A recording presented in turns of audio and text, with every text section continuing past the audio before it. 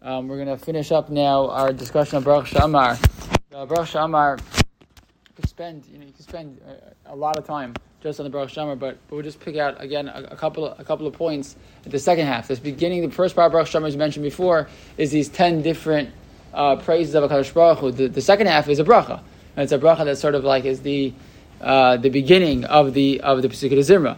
So within that bracha, we actually have a very funny language. We say that about HaKadosh Baruch Hu, Meshubach u'mefoar b'shon chasidav va'avadav u'v'shirei David avdecha.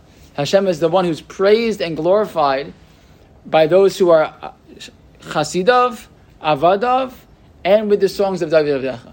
So what are we referring to? That he's praised by those are his chasidim, those are his avadim, and by Moshe Rabbeinu, by David HaMelech. What are we talking about? So it's actually all based on the concept that Chazal tell us that David HaMelech kasav sefer Tehillim ayidei asara zekanim. That David HaMelech did not write. Right? We always said David HaMelech was the author of Tehillim.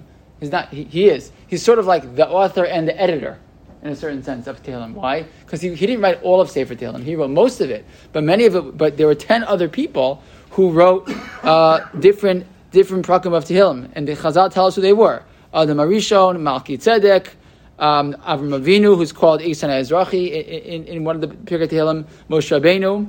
There's someone referred to as Heman HaEzrachi, who is referred to later in Divrei Yamim as Heman HaMisharer, a person who used to compose Tfilos HaKadosh Baruch Hu, person named Yedusun, Asaf, Mizmor Asaf, and then the three sons of Korach, Asir, Elkanah, and Avi Asaf, who were Mizmor should have been a Korach. We're familiar with that as well. So the language of Birshon Chasidav Va'avadav are these other people, right? And Mishirei David Avdecha, and with the Shirim of David Melech himself.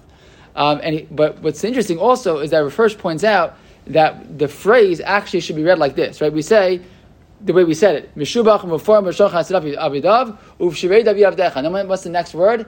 Nahalelcha u'nshabecha, right? Sometimes we make a mistake and we read it as Ubishiri David Avdecha Nahalelcha, which seems to make sense. With the shirim of David, we will sing to you. It's not correct. Why is it not correct? Because there's actually some elements of Pesukei Zimra which weren't written by any of these people, right? The Atahu Hashem Lavadecha, that's written by Levium actually. So the correct way to read it is Ubishiri David Avdecha, period. And then we say Nahalelcha and we will praise you. Right? Sometimes we're so used to reading tefillah so fast, we don't stop. Every language has commas, has periods, right? And the placement of the commas and periods actually make a difference in terms of what they mean. And when we put the commas and periods in the right place, it shows that we actually know what we're talking about. And it makes that which we say so much more meaningful. So it's important sometimes to pay attention, right? We should say, B'shirei David Avdecha, comma, Na'alecha v'nshabecha v'farecha, etc. But one other piece. We refer to HaKadosh Baruch Hu at the end as Melech Mehulal Batish Brachos, the king who is praised by various forms of praise. So that's reflective of the fact that we use so many different words, and we're going to talk about them more as we go to Pesukei Zimra. All these different types of words. We talked already about Shira and Zimra, different words that mean different things about the Ribono Shalom. But Rav Hirsch points out that the word Hallel, Hey Lam and Lalam, can actually have two different meanings. They're the same, but they're opposites.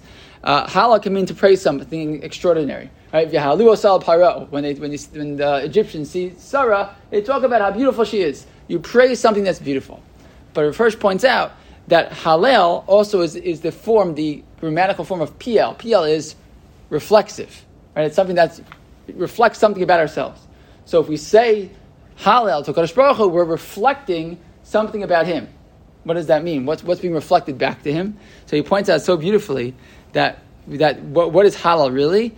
It's a sense of reflecting back to Kadosh Baruch Hu. Anything that we say Hashem is, it's just a reflection of the brachos that He gives to us.